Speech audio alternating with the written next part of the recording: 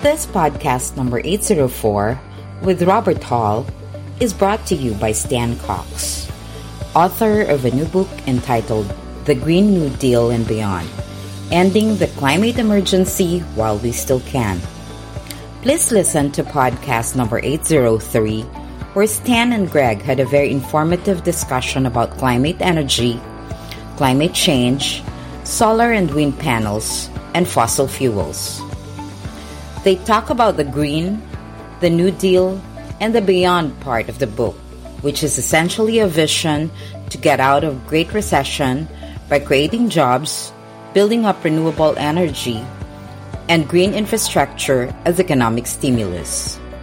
If you want to learn more about Stan Cox and his new book, The Green New Deal and Beyond, please go to www.citylights.com. That's CITYLIGHTS.com. And now for our featured podcast, please listen to Greg's interesting interview with Robert Hall about his book, This Land of Strangers, the relationship crisis that imperils home, work, politics, and faith. Happy listening. Welcome back to Inside Personal Growth. This is Greg Voisin, the host of Inside Personal Growth. And Robert, as I do all the time, I thank the listeners. It's been an amazing ride, 13 and a half years of doing podcasts, over 800 podcasts now with distinguished authors like yourself. Today, joining us from Dallas, Texas, is Robert Hall, and his book is This Land of Strangers, the relationship crisis that imperils home, work, politics, and faith. Good day to you, Robert. How are you?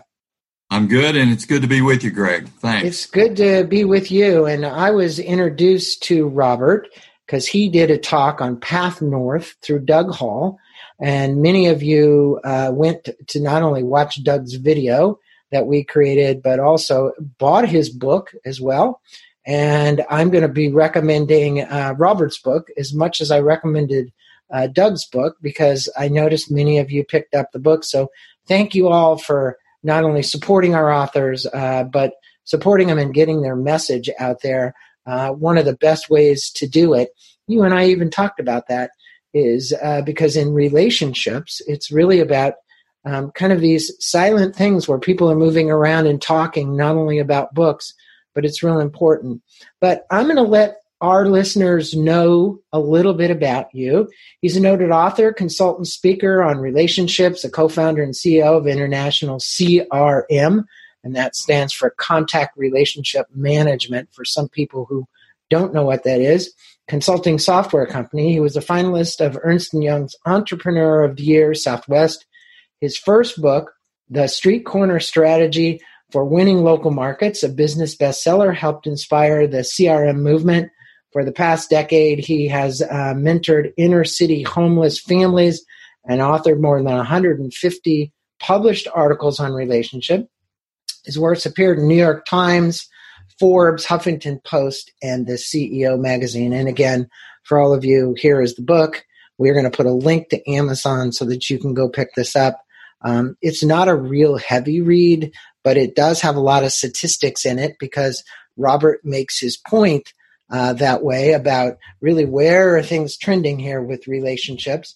And I think in this era of COVID, Robert, you probably couldn't have a better time for a book like this to actually take more traction and people take more interest in it. And I think for most of our listeners, they'd agree that the premise that our relationships are strained and we have fewer of them, I don't think anybody out there is going to disagree with that. I think they're going to say this right now, this time with COVID, it's tough. We're challenged by even what you and I are doing here. How do you build a relationship with somebody who you haven't met and you're trying to Zoom call with them and you really want to be in person at a coffee shop and just hang out with them and have a good time? Why did you write the book, and what is causing this hyper-accelerated strain on relationships in your estimation? Well, again, thanks for having me, Greg. And I think there's two things when I look to my motivation for the book. My first is I'm a recovering CEO for over 20 years. I went through co-founding, startup, rapid growth, and eventually in the process of taking a company public when we were acquired by a public company. And the takeaway from all that experience is I know just how crucial relationships are and how hard leadership is and how hard leadership is with diverse and demanding relationships. So that experience, particularly in the CRM world, has really further motivated me to look at relationships. But the second thing is after I sold my company, I spent over a decade working with inner city homeless families. And my big takeaway there is that one of the things I discovered that most often the tripwire for someone becoming homeless is not when they lose their last dollar, but when they use up their last relationship. So those two sets of experiences helped me come to kind of the overarching conclusion, which is our relationships are our most valuable and value-creating possession that we have. They are both the greatest source of gain that we have, joy, happiness, all that, and often the greatest source of pain. So with that in mind, what I started on a journey to say, well, we've looked at relationships often in silos. People looked at them in home or work relationships or politics or faith. And I was really interested in the cumulative and compounding effect of broken relationships across home, work, politics, and faith. And so that's kind of how I came at it. And obviously today, as you mentioned, we have two key almost inflection points simultaneously around relationships. And number one is around COVID-19. And the big issue there is isolation. We'd already heard of deaths of despair and all of that. We have a real challenge today with isolation. And then the second one is the George Floyd killing, which deals with a separate kind of disconnect, which is division and how polarized we are.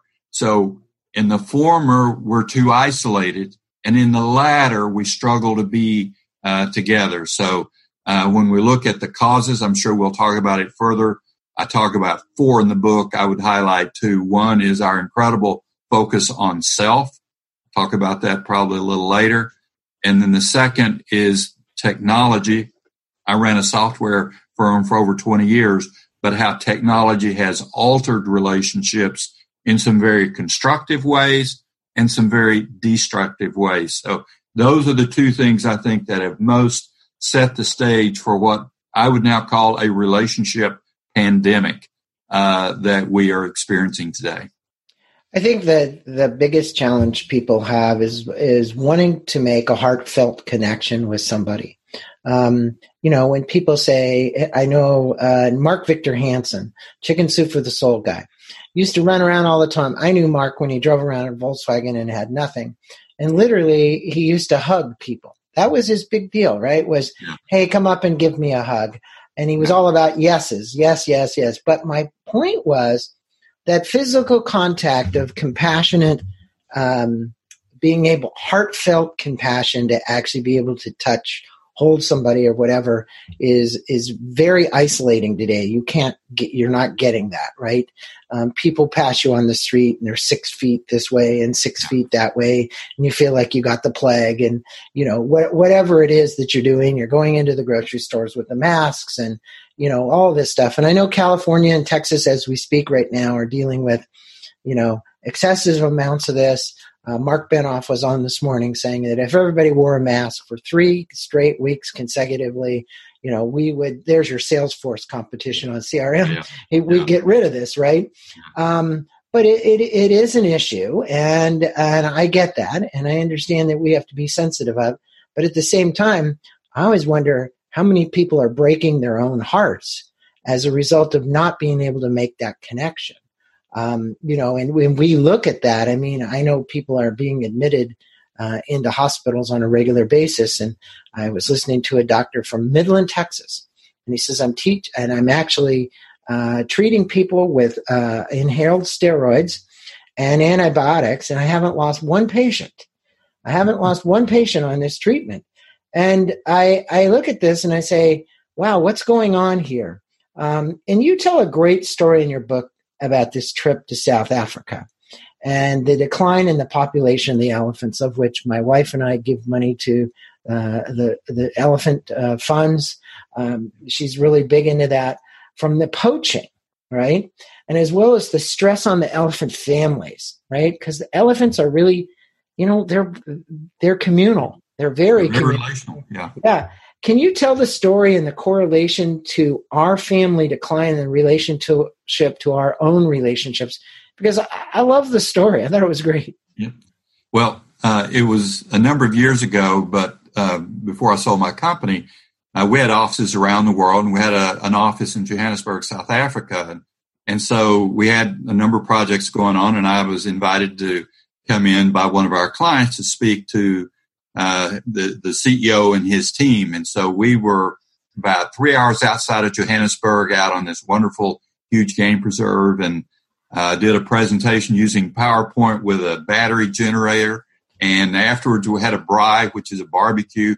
And that night, then he asked me and a couple other fellows to take a night kind of ride out and view the African elephants. So we got in this open covered vehicle, and we drove around, and we saw rhinos and hippos and hyenas, and it was just terrific. And about 11 o'clock that night, we were coming back, and the CEO lamented. He said, we didn't get to show you any elephants. He said, we had elephants here. And he said, in fact, I went out in the market, and I couldn't buy them in familial groups. So I bought individuals, and I brought them together. And he said, eventually the young bulls just went rogue and tore things up so badly that we had to sell them. We had to get rid of them. It was just too destructive. And he went on to say that it seemed that because the family ties were not there with bulls and mothers and uncles and aunts and all of that, that as a result of that, the elephant culture was very destructive and kind of fell apart. So at the time, I thought to myself, well, that's interesting. I can see some of those parallels in our own society.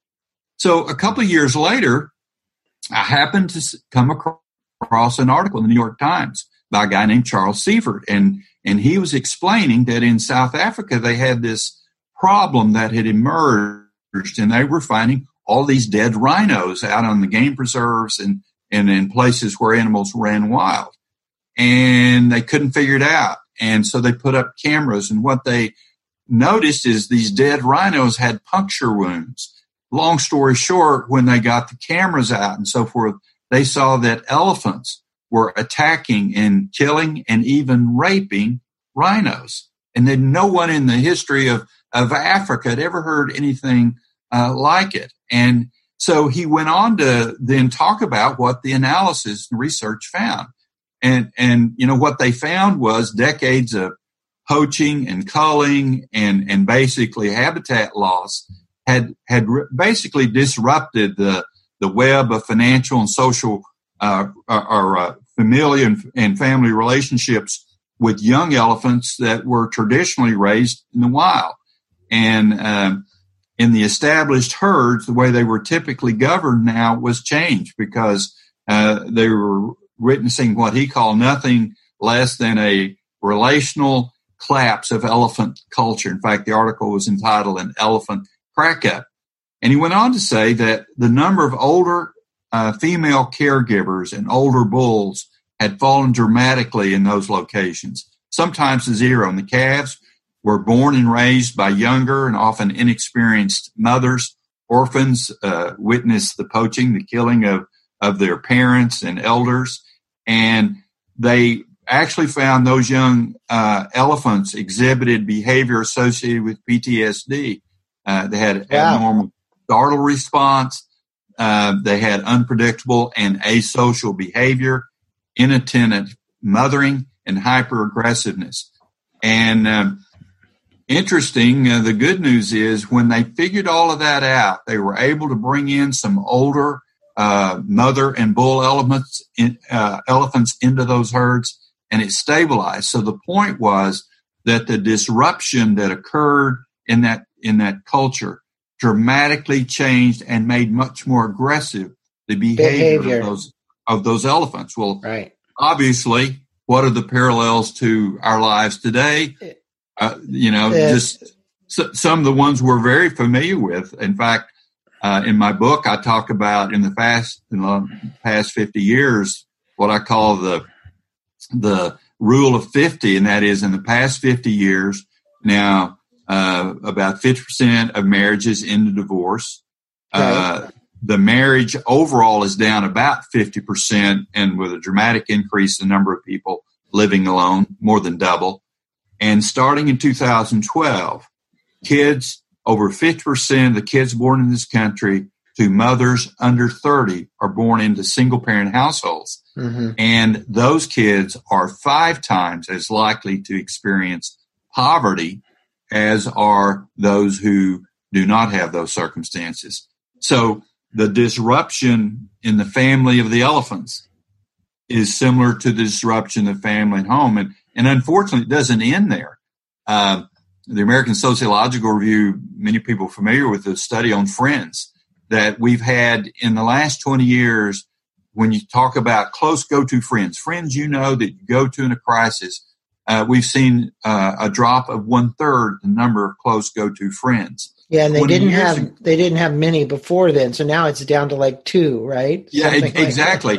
and 20 years ago, the most frequent answer was 3, and today the most frequent answer is 0. The number of people with 0 close friends has tripled.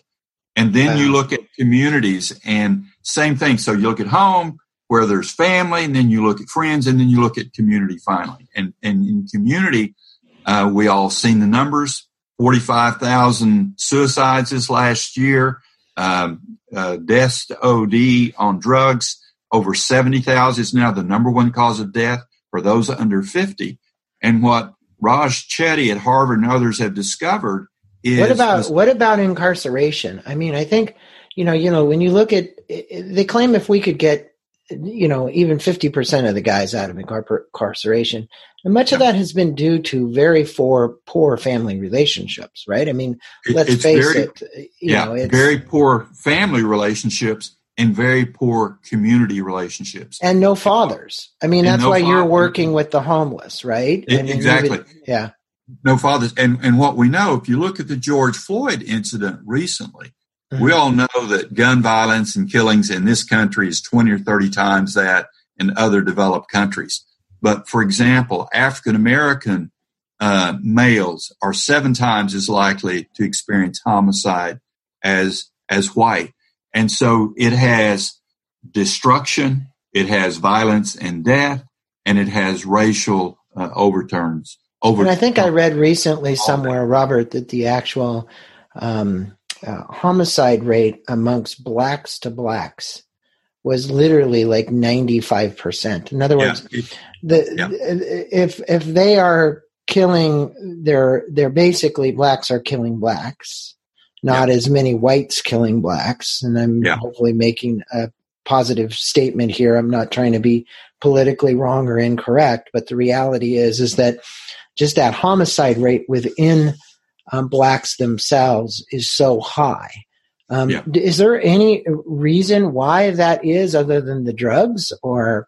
Well, in my view, there's several things obviously that relate. Clearly, poverty is one. Clearly, unstable and disruptive and crime-ridden communities. If you come up in that, it's very much harder to get away from that. And so to me, we talk about a relational pandemic. If you look at poverty, relational poverty, actually, in my opinion, is the biggest driver of economic poverty.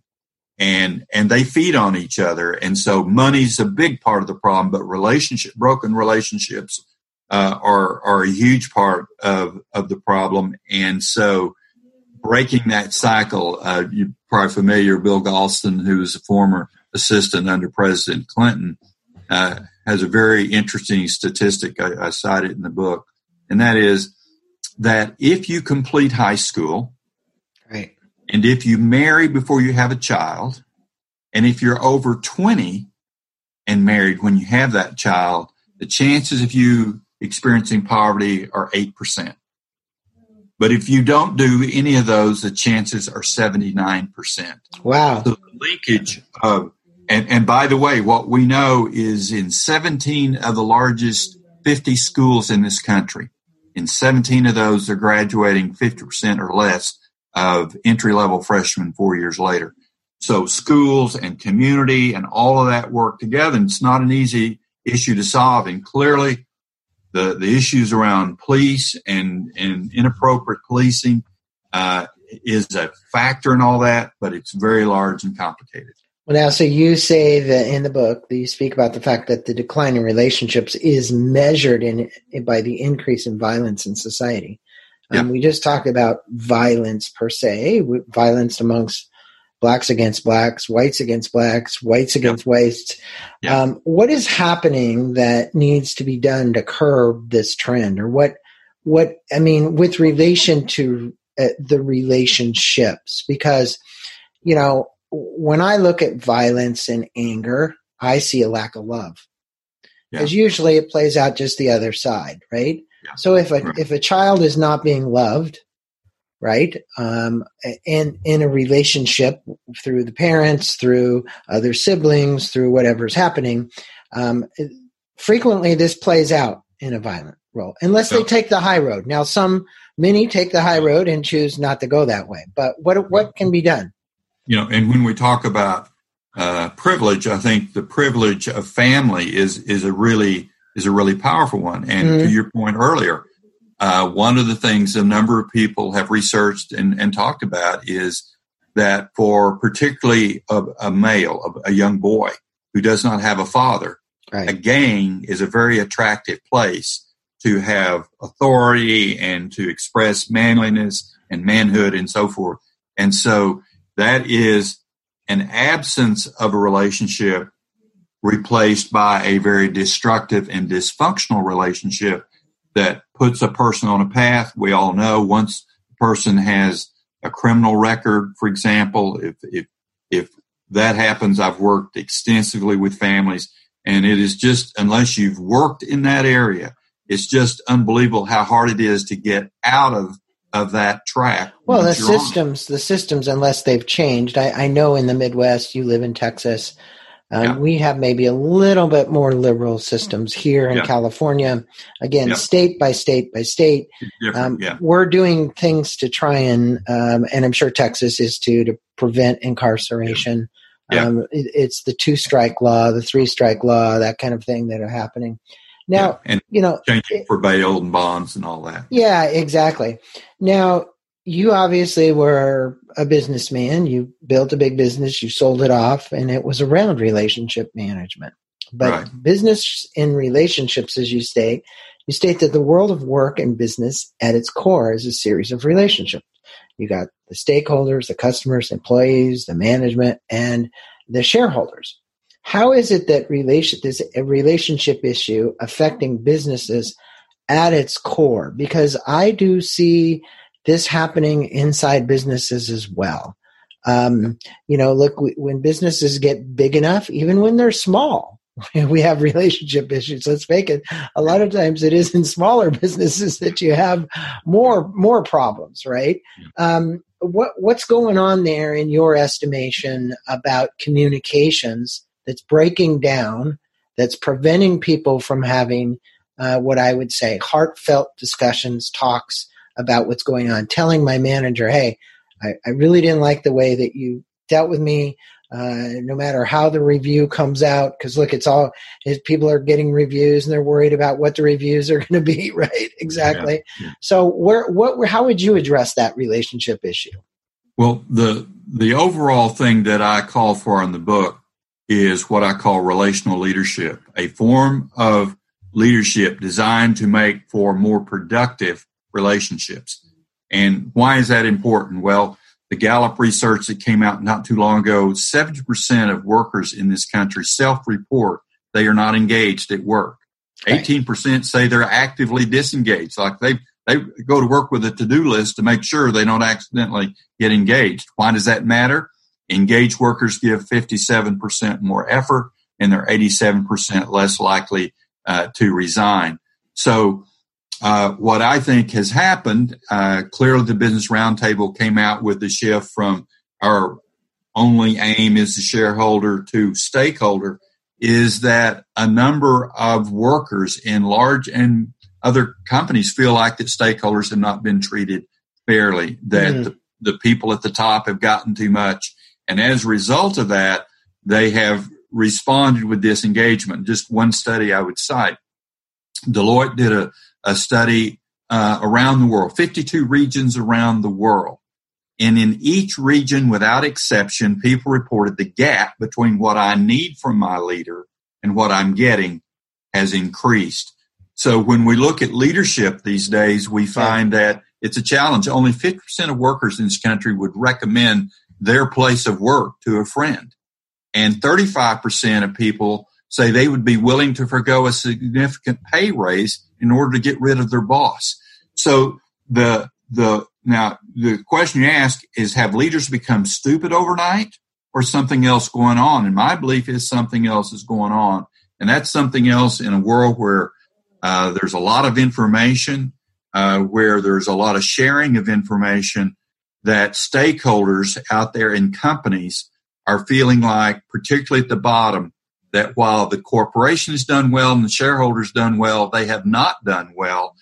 And there's a revolt. I've written a couple of articles on my website about the stakeholder revolt. And I think we're going to continue to see a demand disparity. from stakeholders.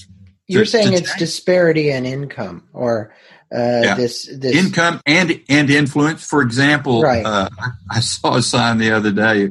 It was great. It was talking about after the George Floyd, and it said basically it was criticizing. It said the criticism was that looters had gone in and taken away things from businesses and stripped it out without forming a private equity firm behind it. So the idea is that there is a rebellion out there that says stakeholders who may lose their job if private equity comes in, may lose their job if outsourcing occurs, a whole series of things. And they're saying we need more influence over as stakeholders, the things that affect our lives. And I think we're going to continue to see a demand for relational leadership to deal with that.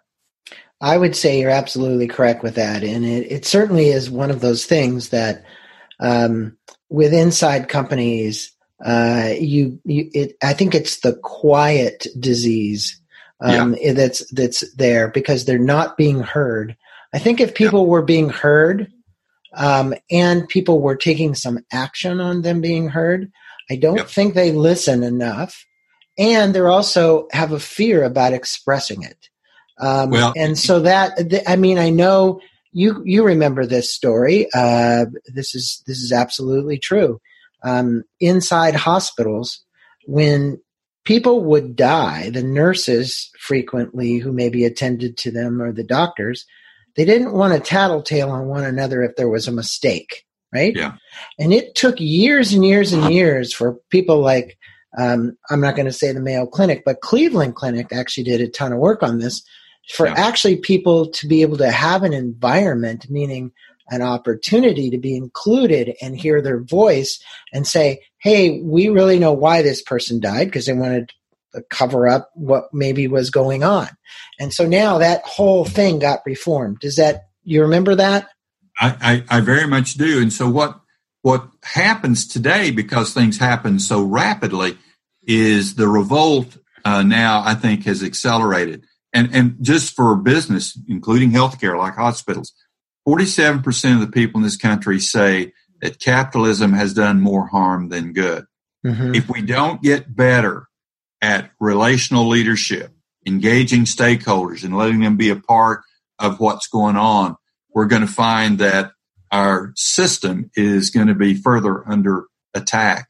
So the bad news is this is going to make some leaders really uncomfortable, and there's going to be some discomfort in the revolt. The good news is it is through the change that pressure hopefully creates that gives us a shot at fixing things. Well, let's talk about that, because we're in look, when you become a relational leader, okay, you're authentic, you're compassionate, your understanding. You know how to write. You know how to ask Socratic questions. You know a lot of things about empathy and understanding. And, and kind of I'm going to say the olden days, it wasn't that long ago. Leaders, as we saw, weren't supposed to have all of those character traits, right? So we're going through a revolution in leadership, right? And in your chapter on A House Divided Against Itself, a state of dysfunction, you state that the political divide and relationship divide is costing the country dearly. We can talk about some of the costs. We don't really need to point fingers, but we can talk about it. We know that we have an administration which is currently right now creating divide. And for some will say, hey, we needed this. We needed the shakeup, right? There's a reason for this occurring. To have a current president like Trump in office to shake stuff up. No matter what your point is, there's a cost, okay? And I guess we either have to get to the other side of the cost to really understand, meaning, hey, if we're going to shake up our economic structure, we're going to shake up our school structure, we're going to shake up the political structure, we're going to shake up all of these structures and then rebuild them. My question would be is the costs, and how do you propose we work to repair the partnership divide that's occurred? Because right now the divide, Robert, it almost seems insurmountable. I know it's not, but it seems that way. It does seem like it. And you look at it just, for example, you mentioned earlier 3 weeks wearing a mask. COVID-19 is a medical issue, and we've allowed it to become a political issue so that wearing a mask or not wearing a mask has now become a signaling device as to which tribe you're in. Mm-hmm. That is incredibly unfortunate, so that it would have been hard to imagine 3 years ago or 5 years ago that something like COVID-19 would come along and we would get divided over something as simple as a mask. Michael Porter at Harvard says, basically our political divide is our greatest threat to economic competitiveness. And we know how petty it gets. You've seen this. 45% of Democrats and 35% of Republicans say, basically that they would be unhappy if their child married someone in the other party. In 1960, 5% said that was the case. So something has happened to cause us to exaggerate our differences, join into tribes, and throw stones at each other. And so, as a result of that, in your humble opinion, what has happened? Because not taking COVID out of the question, because actually in my own neighborhood last night, I saw two neighbors arguing over the mask and the pandemic. And there was two women. And we were walking our dog, and one woman said to the other woman, she said, hey, this is crazy. This is it's not important. You don't need to wear the mask. And she's way 20 feet away from her. Yeah. And the other woman says, and why can the governor of the state of California demand to all these businesses to stop running like he did yesterday? No more gyms again, no more hair salons, no more whatever. And they started fighting over the power of the governor to be able to do that. And the one woman said, we're in an effing pandemic, right? Yeah. Put your mask on, right? So, I mean, it's amazing how people can get so divided over this. There's a tremendous divide here right now over how to manage this. Well, and in fact, a number of people say it's the new religion. When I was young, we used to talk about people getting into fights over religion. Well, that same religious fervor now has translated into our politics. And so it's interesting. One of the best things I've heard about several years ago, Peter Pace was the head of Joint Chiefs of Staff during the Iraq War. And early on, he was over there and he came back and reported. And he said, this is fairly simple. They're talking about sectarian violence between groups, neighbors, and tribes that live as Sunni and Shia together. And his basic advice, he said, we'll get this resolved when we decide that we love our children more than we hate our neighbors. And to me, what's happened right now is we've allowed ourselves through a horrible dysfunction in relationship to love what we hate more than we love what we love. And it simply means we have become seduced by the hatred that goes on. And so I recently did a piece on the new religion, destructive escalation. It's how escalation works. And so we've allowed ourselves, rather than to focus on what unites us, is to become passionate about what divides us. And I think a lot of people feel very injured, and it's a cycle. Because once you throw a stone at someone and they throw it back and you each have a bloody nose, now it's really hard to get together. Well, and it's a separatist mindset. It's a separatist mindset. I'm right, you're wrong, right? And they've always said in relationships, if you've ever had any marital issues, I've been married 42 years, you're not going to be married that long without having some issues. Yeah. Yeah. Do you want to be right, or do you want to be in love? So that should be the question, to everybody out there. If that person was your wife, do you want to be right? Are you going to be so righteous to stand on that? And this brings us to this next question. Religious wars and no peace. You look at the Gaza Strip, you look at things that have gone on in Jerusalem. Yeah. It seems like it's been here since the beginning of time, right? Yeah. Honestly, I sometimes say religion has done more to divide people than it has to unite people. Okay. Now, COVID is almost the same way, right? It's doing more to divide. It's often said that religion is not uniting. So if our religious beliefs divide us, what can we do to unite our world in brotherhood and compassion in your estimation? Because this is at the core of your book, at the core. If you really distill this down, right, we're talking about what the Dalai Lama would say is, can't we just all get along? Exactly. Well, it's interesting. Anne Lamott has a great quote. She says, you can safely assume you created God in your own image when it turns out God hates all the same people you do. and so it's interesting. Religion or belief or spirituality, we would hope would be a thing that brings us together when we're divided. Yeah.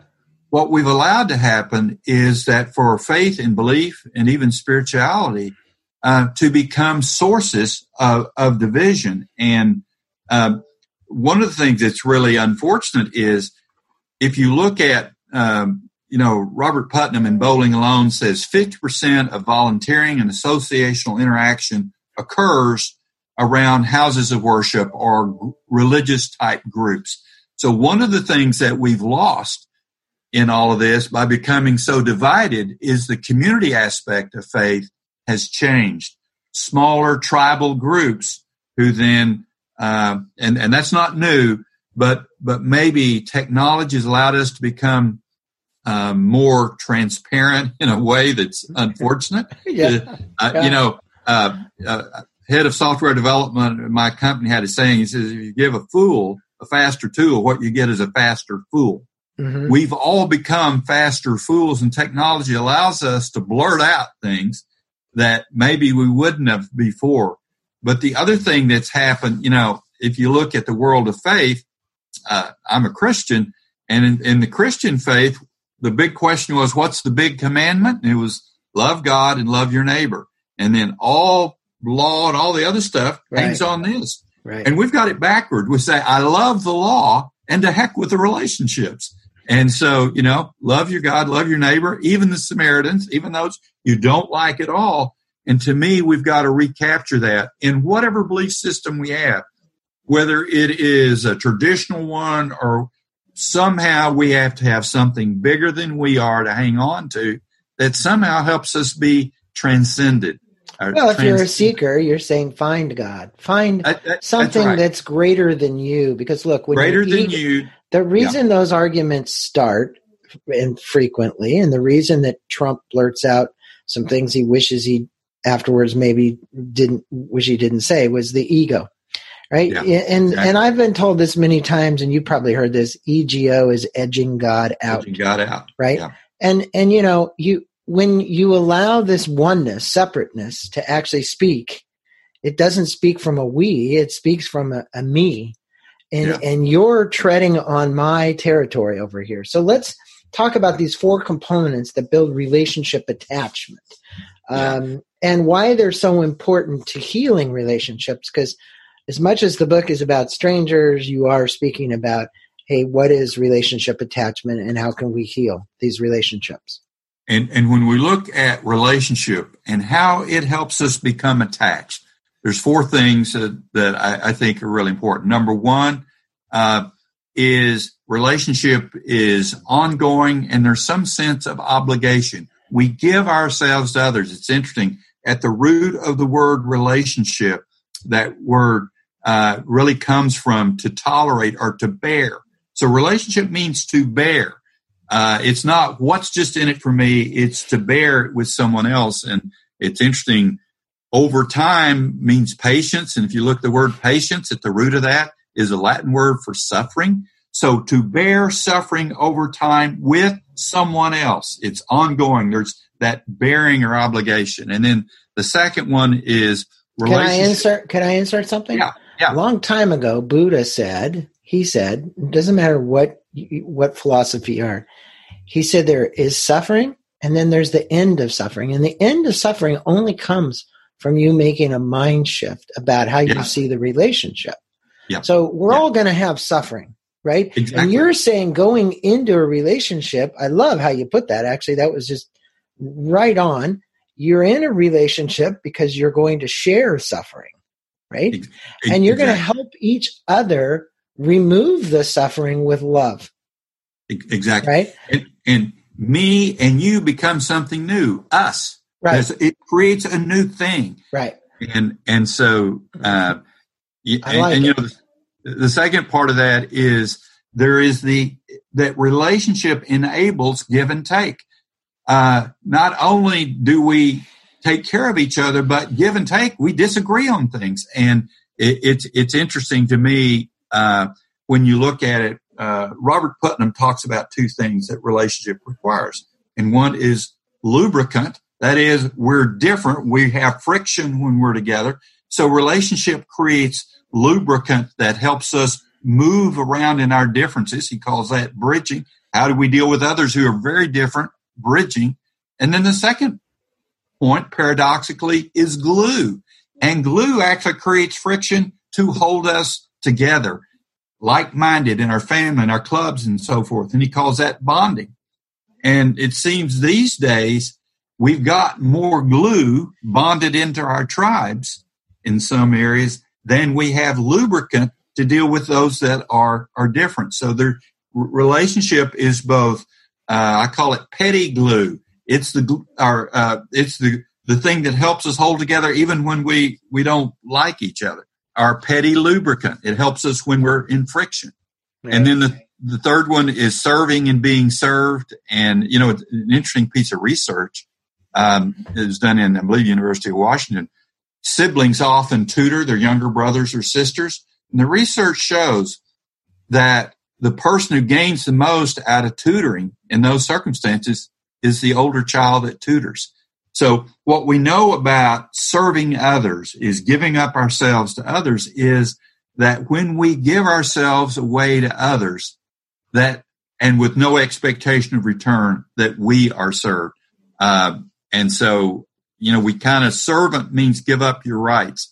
I find the word integrity really interesting. We talk about integrity as honesty, and it is, but integrity means to keep all the parties whole. So in the give and take, in the back and forth, and in the serving, it is how do we keep all the parties whole, and then finally grace and accountability. So there's ongoing obligation, there's enabling give and take, there's serving and being served, and then grace and accountability. And why do we need grace and accountability? Because we as humans fail to live up to our ideals of relationship. So grace gives us, kind of oxygen when we run out of relational breath. And accountability is just the other side of that, of holding up a mirror sometime and helping us do better. I think Anne Lamott says, God loves you just the way you are, but way too much to let you stay that way. So the grace is love you the way you are. And accountability is, and so much not to allow you to stay that way. And so attachment, relationship creates attachment in that messy, uneven, difficult set of circumstances called relationship. Well, look, Robert, you have been helping people with for years with your software company. And I know when you do CRM software, look, I'm on several platforms, and I always wonder, because the world we live in today, you mentioned at the beginning of this thing, was technology was out there, and it is binding a lot more people together. I think in breadth, but I don't think in depth. I think the depth of the relationships, which is very discouraging, has diminished tremendously as a result of it, because it became an economic thing. Okay, I have a database and I put thousands of people in it, and then I email blast them and I'm going to sell them something and whatever. And I get that. That's where you had mentioned capitalism has done. Right. There's a belief about capitalism. Yeah.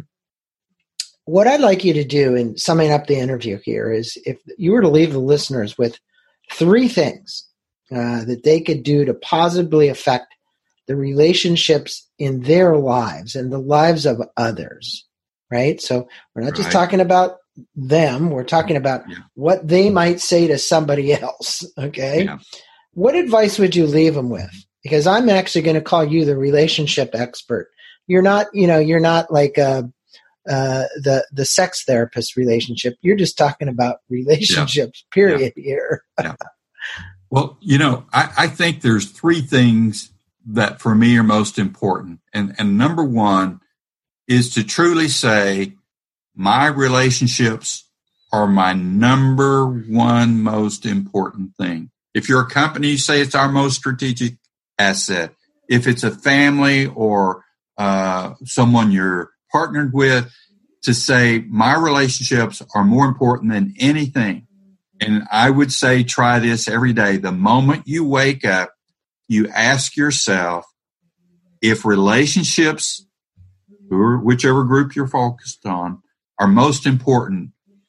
As I think about the day before me, where could I make a positive difference in at least one relationship today?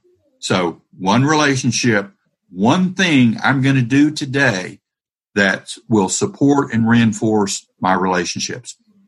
It's easy to say relationships are important, but to say it is the single most important thing is a commitment that then bears certain action. So I'd start with that. And then the second thing to me is from time to time, once a week, from time to time, step back, and in a company phraseology, say, what's my relationship scorecard? If you want to just talk about it socially, how am I doing with my key relationships? And I'd have 3 questions. As I think about my relationships, whether it's family or church or business or social club or whatever, where as I scan mentally my relationships, where do I have a relationship that is at risk, retention risk, that I'm at risk of losing that relationship? And what might I do about that? And as I think about my relationships, where do I have an opportunity to expand or grow a key relationship that would be really valuable, where I can make a difference and be really good for all of us, and where would I do that? And then third, where should I add or attract a new or different relationship because I'm so narrow and homogeneous that I need to expand my base, maybe from close ties to what we call loose ties. So your scorecard and goals for what you're hoping to do with that thing that's number 1, your relationships. And then the third thing is the things that are really important in our lives, we establish routines and habits for. And when you think about routines and habits for relationships, you'd say, who are those relationships in my life that are so crucial that I need a routine or I need a habit with them? I found a group of people I try to have lunch with once a month. Date night is a relationship thing we do with a spouse. One-on-one lunches with our kids is a relationship routine. And in the busy world, if we're not crowding, if we're not really careful, we will crowd out the things that are really important because of the things that are merely urgent. And so what are your habits or routines for those relationships most important to you, and get those books so that you habitually spend time and invest with what you've said is most important in your life. Those are great pieces of advice. And I'd add one thing for my listeners, and that is to be grateful for the relationships that you do have and that you've forged a strong bond with those people. Because if Robert is correct, which he is, and you said, well, how many good people can you depend on? And it's now down to 0. You better try and move that notch up a couple and make an effort, because he's actually asking you to take inventory. And so we have been on with Robert E. Hall. The book is This Land of Strangers. I would highly recommend you getting this book. We're going to put a link in there. You can go to his website at robertehall.com. Very easy to get there. And there, what you're going to find is you're going to find about it, the books, there's some videos and contact. You can contact Robert that way as well. And, I think the discussion we had was extremely meaningful. I think for our listeners too, whether you buy the book or not, I think the last bit of advice that Robert gave, which was to take an inventory and to be aware of what you're doing in relationships, is probably the most important thing. And I'll leave with this. In this time of COVID, it's tough because you're having a challenge trying to do these coffee things he talked about and going to lunch and whatever you're doing. So my wife and I, we went through a drive-through the other day, which was a drive-through of believe it or not, vegetarian, vegan food. So we're coming up to the thing and we hear the girl say, "Oh, that car in front of you, they bought your meal." And so we were the next car. And the girl said, "Well, here's your price." And I said, "She bought your meal." I said, "Well, I'm going to buy the meal for the person behind me too." So I did that. I charged it. There's little things you can do to brighten people's days. They may not know who's doing it, but the reality is that, we drove through that thing and we were like, wow, if everybody in that line was buying the other person's meal, imagine how cool that would be. It's a great example. And what an act of gratitude. Yeah. In being thankful for what I have. And I love your point about being thankful for the relationships I have. That then provides energy. Right. For actions to build and grow the additional relationships in your network. Yeah. Well, Robert, it's been a pleasure having you on. Again, for my listeners, pick up this book. You're going to have a link. Go to Robert's website. Contact Robert. I mean, right there, you can email him. He'll take your questions. I'm sure he'd appreciate that. Robert, again, thanks for everything. Thanks for having a great dialogue with me. I thought this was a really meaningful conversation and dialogue, even though we're 2,000 miles away. Thanks so much, Greg. Great being with you.